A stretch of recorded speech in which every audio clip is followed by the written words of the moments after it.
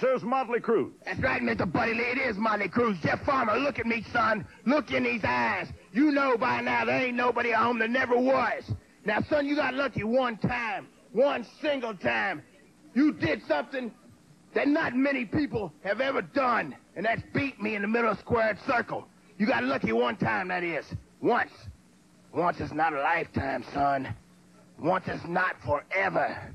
Next time I see you, next time that you decide that you want to go somewhere or you want to be out partying with your babe, you look behind you. Look, make sure that Motley's not there. Make sure I'm not around, son, because when I see you, you're going down, and it don't matter where it's at, squared circle or not. Here, Mr. Buddy Lee. We'll be right back. Ba-da-da-da.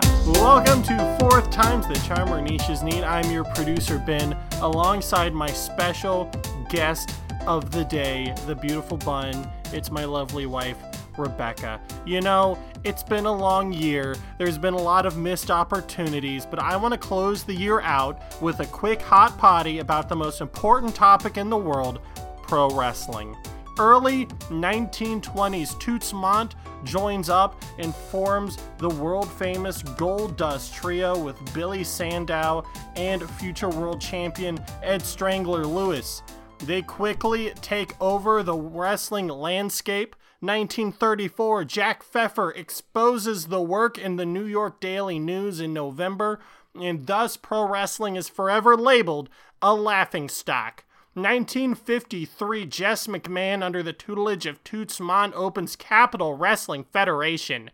1982, Vince Jr. takes the reins from his father and then begins to expand the WWF, then the WWF, into all television homes across America. 1997. Nothing really big happened there. Okay. And then in 2019, All Elite Wrestling, founded by Tony Khan, is the next in a lineup of many wrestling promotions before to take a stab at taking a slice of the national wrestling pie away from the McMahon dynasty. Here we are at the end of 2022, taking a look back at the year that was All Elite Wrestling. My beautiful wife. You didn't mention WCW. You kept talking about the WWF, and then you didn't talk about WCW. Well, yeah, I was going for like a minute-long intro. Basically, I was trying to flex that I knew a lot about ye old wrestling. You do. And then, thank you. Words of affirmation. But ultimately, I wanted to get your thoughts about AEW. I wanted to talk about AEW. We don't talk about AEW much on the podcast because I feel like talking about current events in wrestling is extremely overplayed, but it's between Christmas, Hanukkah, a bunch of other December holidays, and the New Year.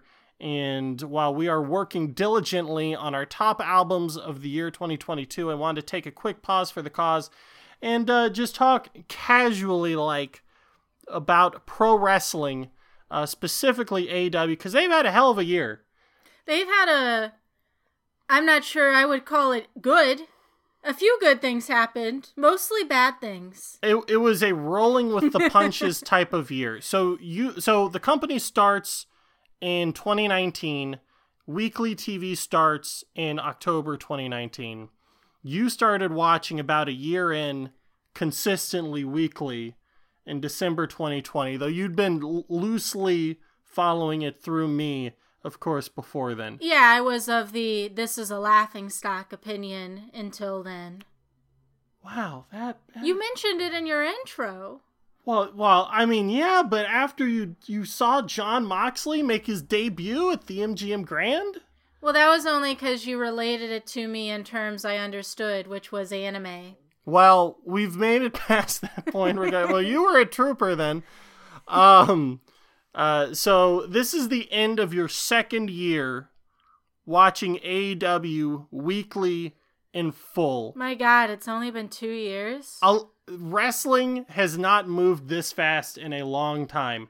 People look back at the WWF Attitude Era as like peak pro wrestling when the best parts happened between 1998 and 2001. It's like 3 years. Wow. Yeah.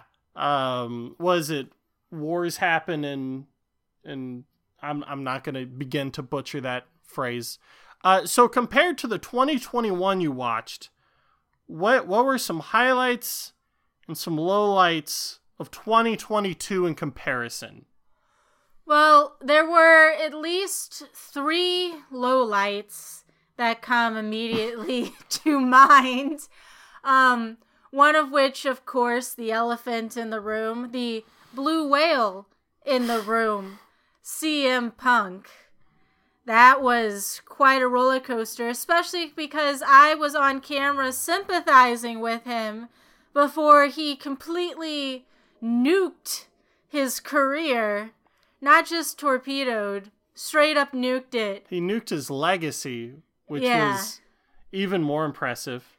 So that's one CM Punk getting into a backstage real-life fight with the EVPs of the company he was actively working for after spending 20 minutes excoriating them in a live press conference. That's a good one. Yeah. The other low point that also comes to mind is not something people outside of AEW would care about. Outside of AEW, people care about CM Punk because of WWE. But inside AEW, there was a 3-minute shift from great wrestler to please leave. Yeah, Sammy Guevara. Yeah. Sammy Guevara. I have, there's a few inflection points in wrestlers' careers.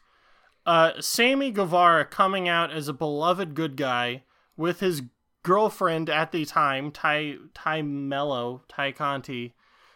Can you imagine we started the year where they were just starting to date and they're like already almost 6 months married now? Yeah, well, he was engaged during that. Or I guess he broke up with her right when he started dating Ty Conti. But that's neither here nor there, except that he did get engaged on television, which is rough choice. Yeah, especially when you're not going to follow through. John Cena made that same mistake, though. It seems like, you had a podcast about wrestling weddings. A few of those were real, right? Yeah, like 2 of them. This one was especially brutal because, the only time I can think of another wrestler having one moment derail their career, like Sammy Guevara having a 90-second promo where he talks about having sex on top of the TNT title. The only other thing I can think of is Dr. Death Steve Williams being knocked out in the Brawl for All in 1998. For real. But it was supposed to be real. That's a discussion for another day. What was your third point? My third point was, of course, we got to take a look at the women in women's wrestling. Saraya is... See, I would think Cody Rhodes would rank higher than that, losing Cody Rhodes. Well, so that was sad, but it wasn't like a low point. Everyone knew he was going to go. They were hoping... I didn't know he was going to go. No, I could tell he was leaving because... we were hoping that he would turn heel, but it didn't seem like he really wanted to, and he had this whole, family legacy in WWE. I felt like he probably was gonna leave. To be fair, I also thought MJF was gonna leave, and he didn't. So I'm 50-50 on that one. But I thought that was more sad. It's not like something bad happened. Like CM Punk, that was bad. Sammy Guevara, bad. Saraya, really bad. Saraya, I feel like the last few weeks they've course corrected with her a little bit. Yeah, it's getting better. But she came out, did probably, and I haven't even watched wrestling very long, but AEW is, in my opinion, very good. Because of Ben, of course. I've seen a lot of wrestling.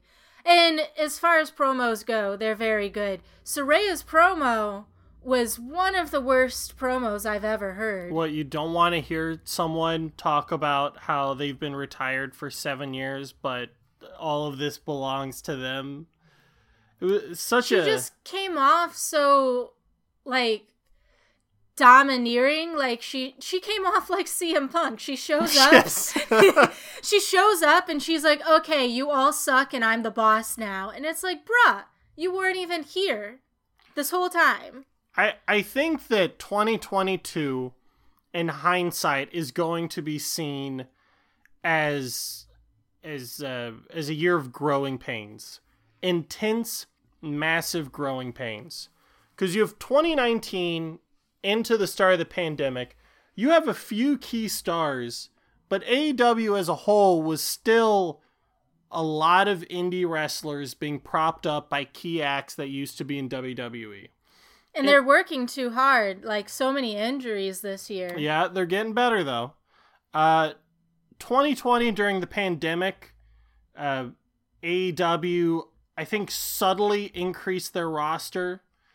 But under the confines of Daly's Place, where they're not traveling week to week, it was a lot easier for them to make sure everyone had something to do. And the actual shows were quite good.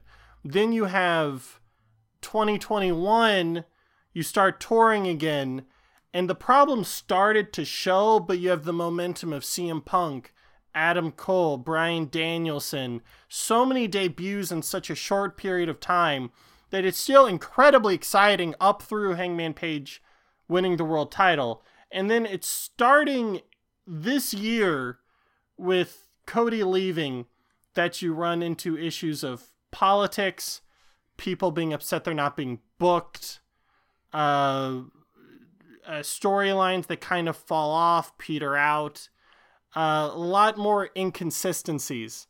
And I think that since All Out, and especially since Full Gear, the shows have seen a marked and rapid improvement to what I remember watching back in like 2020, 2021. A lot more focused episodes, and now there's really only a handful of guys who aren't being featured on the show that probably should be. And injuries are getting healed. I think the three best things that happened in AEW this year all happened after All Out, which is, again, back to the women's division. Throughout the year, it's a small division, and you could see them hiring people, most of which weren't particularly great on TV. But over the last, 3 months, there's been several wrestlers. I mean, even, and I'm going to sound kind of mean for saying this, but even Sky Blue. Who really sucked. A lot of female wrestlers have come out on TV over the last 3 months and have not sucked. I mean, a lot of them have been just passable. A few have been actually good. But the fact that they went from a bare bones, pretty much everyone except 5 people is bad at wrestling, and 2 of the good wrestlers are good because they can talk and otherwise aren't good. Now I think they have a pretty solid division for next year. Yeah, they do. And it was capped off with, I think, their best women's match of the year, which was Jamie Hayter versus Shida on last week's Dynamite, which was absolute barn burner. Let's do it this way. AEW this year was not as good as last year, but it was still pretty good. Very good, in fact. And I think in the years to come, we'll be like, wow, we were really spoiled thinking this year wasn't very good. But what would... you're an outsider who got into wrestling. Because I married you. Yeah. How would you sell pro wrestling? How would I sell pro wrestling? Yeah. What do you mean? If someone's like, why should I watch pro wrestling? What would you say?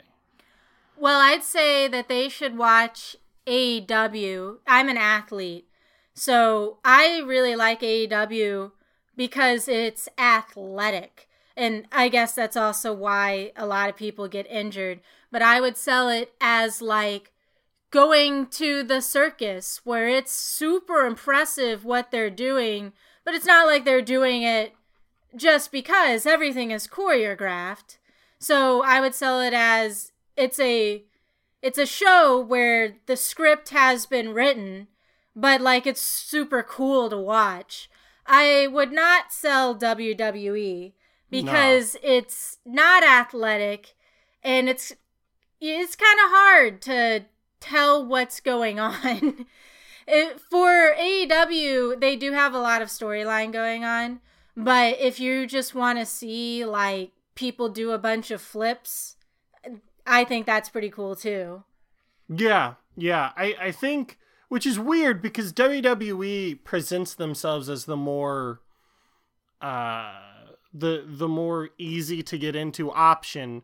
Well, I'd say it's easy to tell who to root for, but it's not easy to tell why. Yeah, the issue with WWE is that beyond the fact that it's a bloated product, is that it's not spectacular.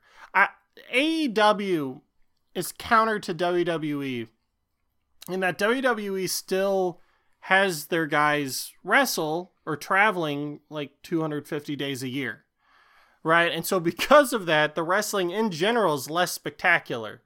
And in the TV market that we're in, I don't know if the profit they make from live events is really worth them not going all out on TV. But then again, if you have a 3-hour show and a dead audience, I don't know why you would.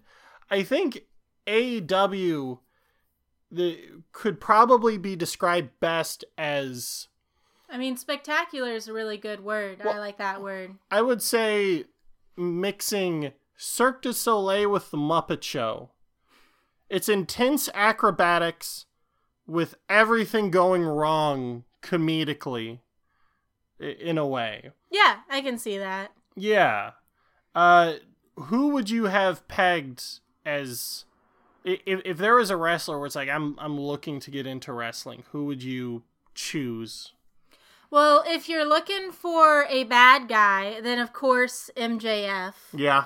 He is so fun to listen to. Obviously, he's insulting you, but if you want someone charismatic and engaging to like get you into wrestling and is a bad guy, definitely MJF.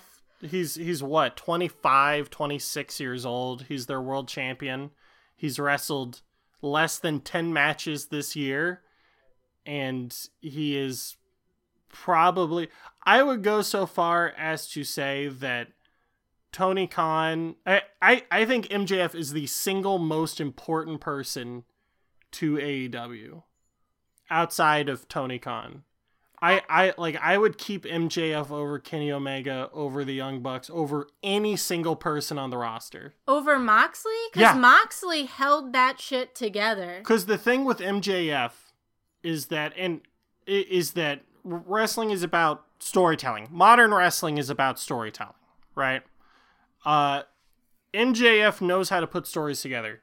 And just 20-something years old, he's done a lot of good stories, and he's learned how to pivot, which is truly amazing. I agree.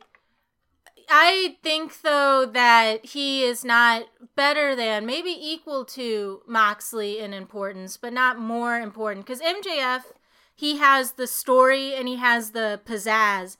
But Moxley, as we saw demonstrated several times this year, has the stability to hold a division together that's falling apart. But here's the thing, is that MJF... Him and Jericho. Obviously, Jericho. Jericho is the greatest of all time. Chris Jericho, if you watched wrestling 20 years ago and stopped, you've missed out on a lot of Chris Jericho. And just his new abs. You missed out on his new abs. Yeah, he used to have a beer gut and abs. Now he just has abs. Crazy. But I think that what makes MJF special is he's able to do things for other people around him. You know? He made Wardlow. Kind of flubbed the ending with whatever the fuck went on in May. But, you know, no one would have cared about Wardlow if it wasn't for MJF. You know? Well, no one would have cared about a lot of wrestlers if it wasn't for Jericho. Yeah, but MJF is half of Jericho's age, and he's arguably as strong of a talent. Not as fleshed out or whatever, but can you imagine the mind of MJF right now in 30 years? MJF feuded with CM Punk in one of the best laid out storylines I've seen in decades of watching wrestling. If you want to watch a great wrestling storyline, just watch the segments between MJF and CM Punk from the fall of 2021 through their match at Revolution 2022. I mean, you don't need to know anything about their backgrounds. It's just the whole thing is beautiful storytelling. And it's... I think it's one of the things that AEW is going to be recognized as doing for pushing the art of pro wrestling forward. And I think that a lot of this is on the heels of Kenny Omega, is that it's the first wrestling promotion that it's not, but it's one of the first wrestling promotions that pushes the art of the storytelling in their main event feuds over trying to just get people in the doors. Where, you know, Hulk Hogan and Andre, or Hulk Hogan and Savage, like, yes, very in-depth stories, but Omega and Hangman, that story arc that took place over several years, has a lot more pathos than other older wrestling feuds. It's I was going to say, if you wanted to talk about things that get you into wrestling and you're looking at good guys, it wasn't this year, but the Hangman Sega up until his world title is what actually got me into wrestling. It was watching that. Yeah, it's interesting because it sounds like splitting hairs on the outside of it, but AEW, at least in a lot of their main event feuds, because you can't do it up and down the card, but they've done something that people have advocated for WWE to do, where they've made several of their feuds feel more like a TV show in terms of characters. Because WWE structures a lot of their shows like a TV show, but the characters are static. They don't change. AEW, the characters tend to change relatively quickly, but everything has a purpose to it. And I think that's the one thing that's being pushed forward, and that's because of guys like Kenny. I think Kenny Omega is like the nexus point of that. Yeah, I mean, for sure, especially with women's storylines, wasn't he like in charge of them? Who really knows? He's like an advocate for the women's division, but it's hard to say what he actually does or not. Yeah. Anyway, some scattershot thoughts, but let's give some people some stuff to look at. So let's talk. What is your favorite match of the year? My favorite match of the year? Yeah, we've been to several of these shows live. My match of the year, without a doubt, is Anarchy in the Arena from Double or Nothing 2022.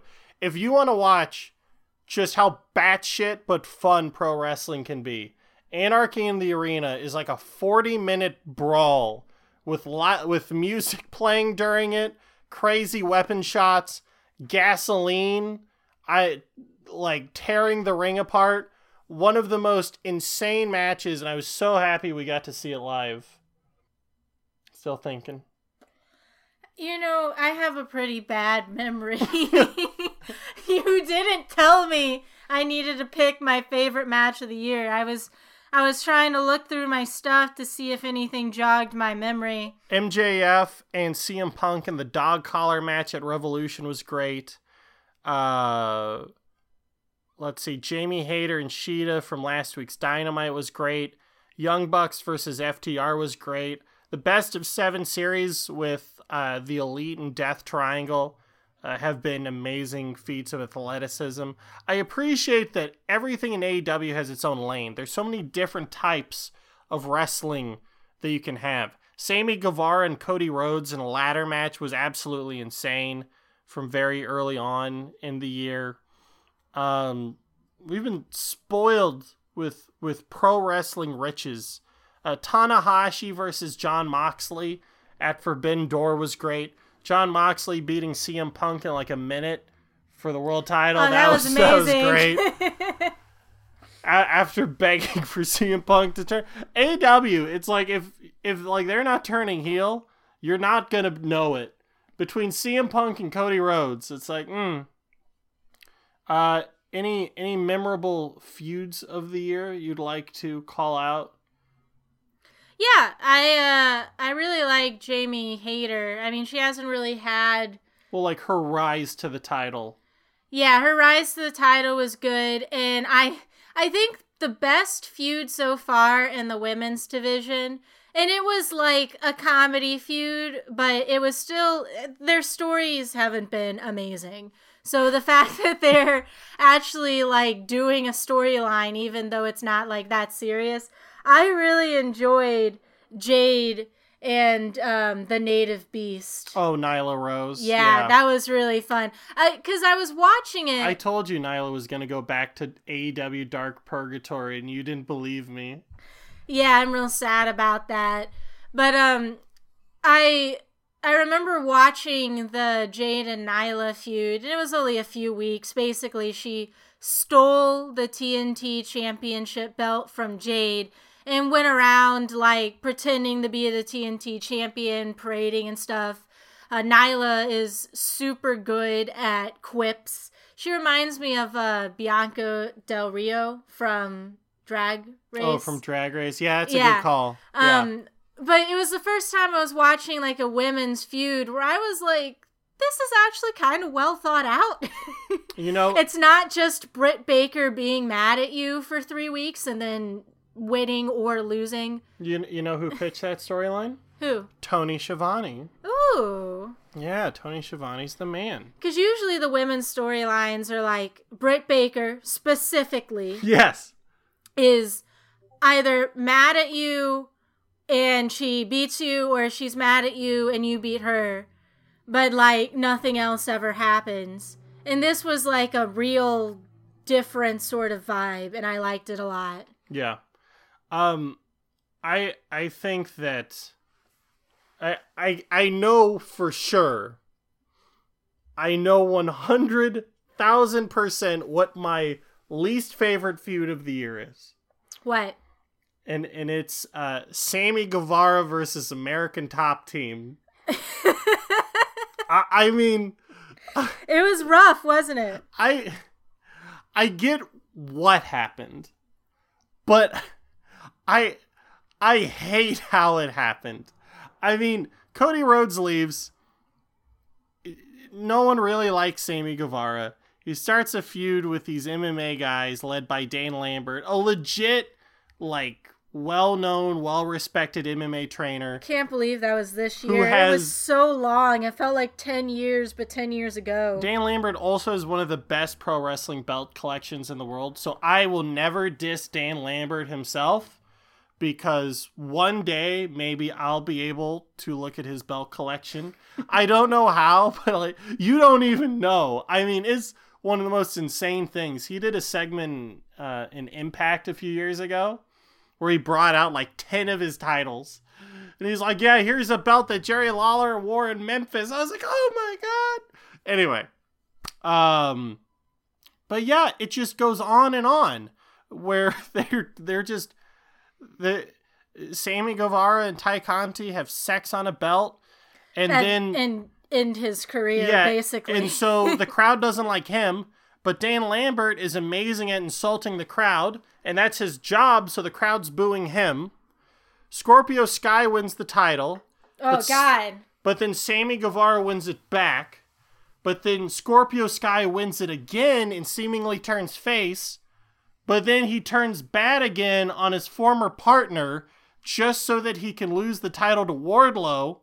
But that's prolonged because Scorpio got injured. Yeah, he disappeared. Yeah, he's injured.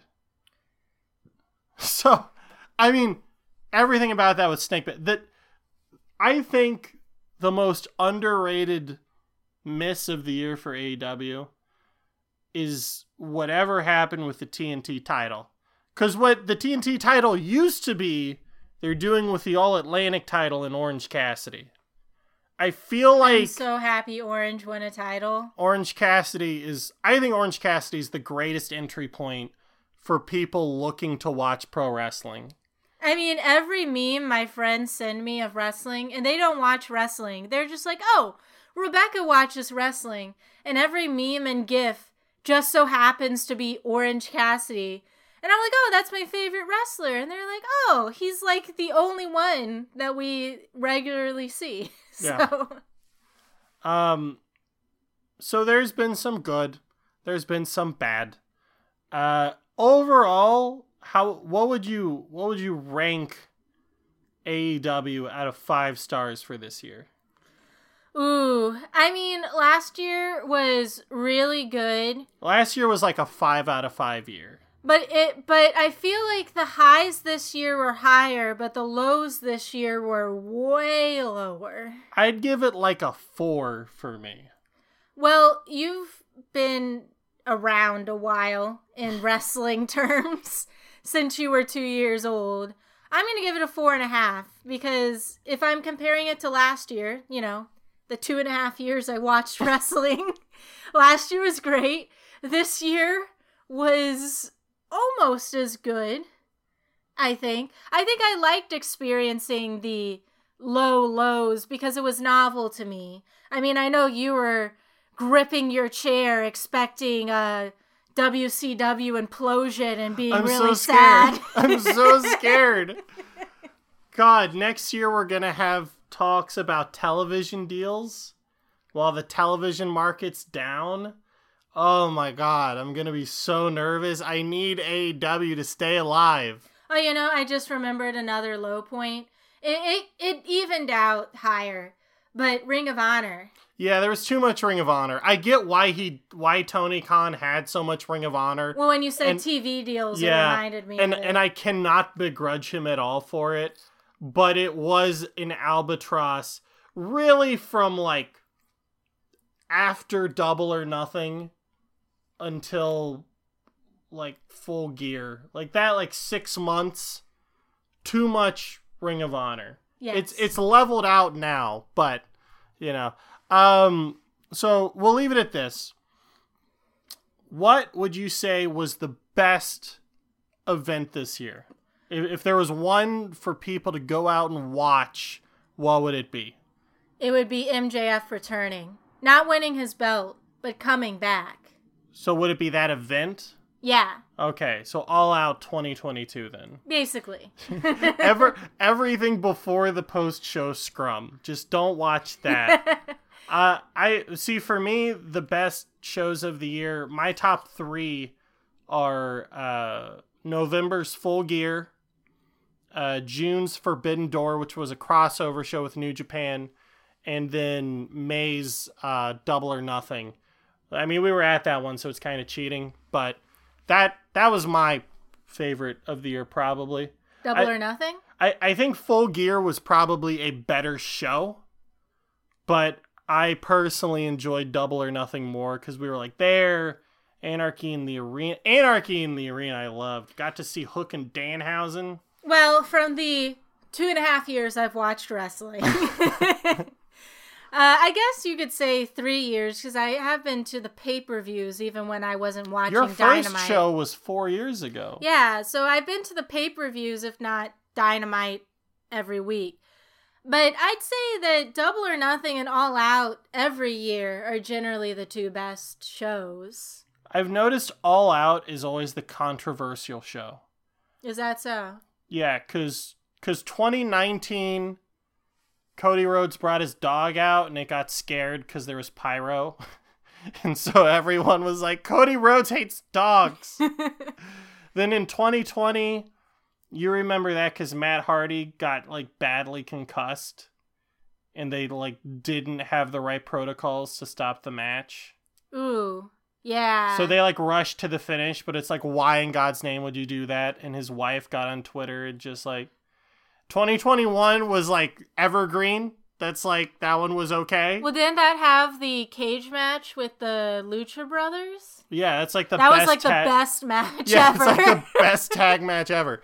And then this year was CM Punk throws an angry fit. To be fair, it was no normal like casual fan would watch the post-show scrum. So except for that one, more people watch that than episodes of Dynamite. Well, so. I think what happened is no one watched it except like people like you. And then CM Punk lost his fucking mind. And everyone got told about it and then watched it. I'm so thankful we have that now. So thankful.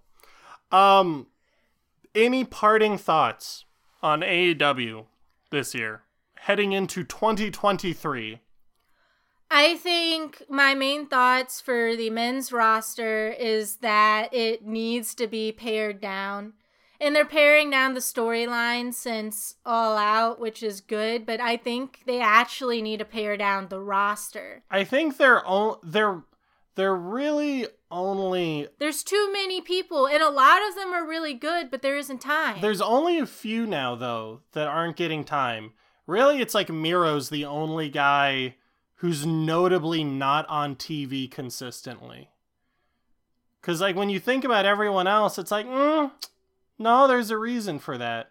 Before, I'd agree with you, but I think they've done a much better job recently. No, because I think even with the people who are on TV consistently, it's not enough time to make me care. Like, I think every team that you really want to push should get, like, Jericho time. Like, or the Acclaim time. Or the Acclaim time. Because you have teams like Malachi, who are there consistently for, like, 30 seconds. And I don't think it's enough time to, like, really build something up. So who would you get rid of? Well, that's the hard part. They're all really good. But I do think someone with more wrestling knowledge than me needs to work with Tony Khan to pare it down. See, I'd move the legacy guys, or a lot of them, like Moxley. I just have them on Rampage. You know? That's true. They do have a second show. I think they could squeeze all the older souls onto Rampage. And so, like, people would get to see them, and it'd probably boost Rampage's ratings. Yeah, that's what they've started doing with Moxley, and it's paying off, actually. Yeah. Because there just isn't enough time for all this great talent. As for the women, I think they need to continue doing what they're doing, because they've gotten a lot better. Yeah, finally. It's taken so long, but they've gotten a lot better. And they did add a few people, and that helped. A few people who actually knew how to wrestle. And they trained the really young ones long enough that some of them can wrestle, and that also helped. But I think that they need to continue what they're doing, and maybe like mid next year, they can have a consistent 2 women's matches every Dynamite. You get 2 matches every Dynamite like once every few months. No, you don't. Yeah, we've had it. It's like or 2 segments. 2 segments. Yeah, you'll get 2 segments, not 2 matches. I think mid next year they could probably get in 2 matches with the amount of people who are good at wrestling at this point. I mean, you also got to work on their characters, but it looks like there's a lot of character work going on. I just don't know if they're gonna be good at selling it, because you got Malachi's girl, what's her name? Julia Hart. You have Julia Hart. You have Jamie Hayter, who came up really fast. Sky Blue is getting better at wrestling, and she did a promo the other week that wasn't actually terrible. It was the same promo from 2 weeks earlier, but it was better. And Bunny has like a character, sort of. I think like they're all getting personalities. It's just, can they speak to it? Because a lot of them can't talk well. Yeah. I think that's the next thing they need to work on. Now that they can wrestle passably, they need to learn how to talk. Yeah, outside of Jamie Hayter and Britt, we need people who can talk. I've put Nyla Rose on the mic. Nyla Rose is so good. Yeah, Nyla Rose fan club. For the love of God, put the title on Nyla Rose and let her run wild. I will put on her again. I will close with this. My 2 wishes for 2023 are to enjoy every moment we have with Chris Jericho, the greatest of all time. He is great. And the quicker you accept that, the more you can enjoy him while he is still the greatest of all time. And my second wish is to get more of the Butcher on TV, because the Butcher's great. He's gonna crush those crumbs. I don't stand the Butcher that much. The Butcher! But I support you. And she supported me the first time. You can support us by being our biggest fan. Just give us 5 stars and let us know. And if you didn't get it the first time, or the second, or the third, you'll get it when the 4th time's the charm. Good night and good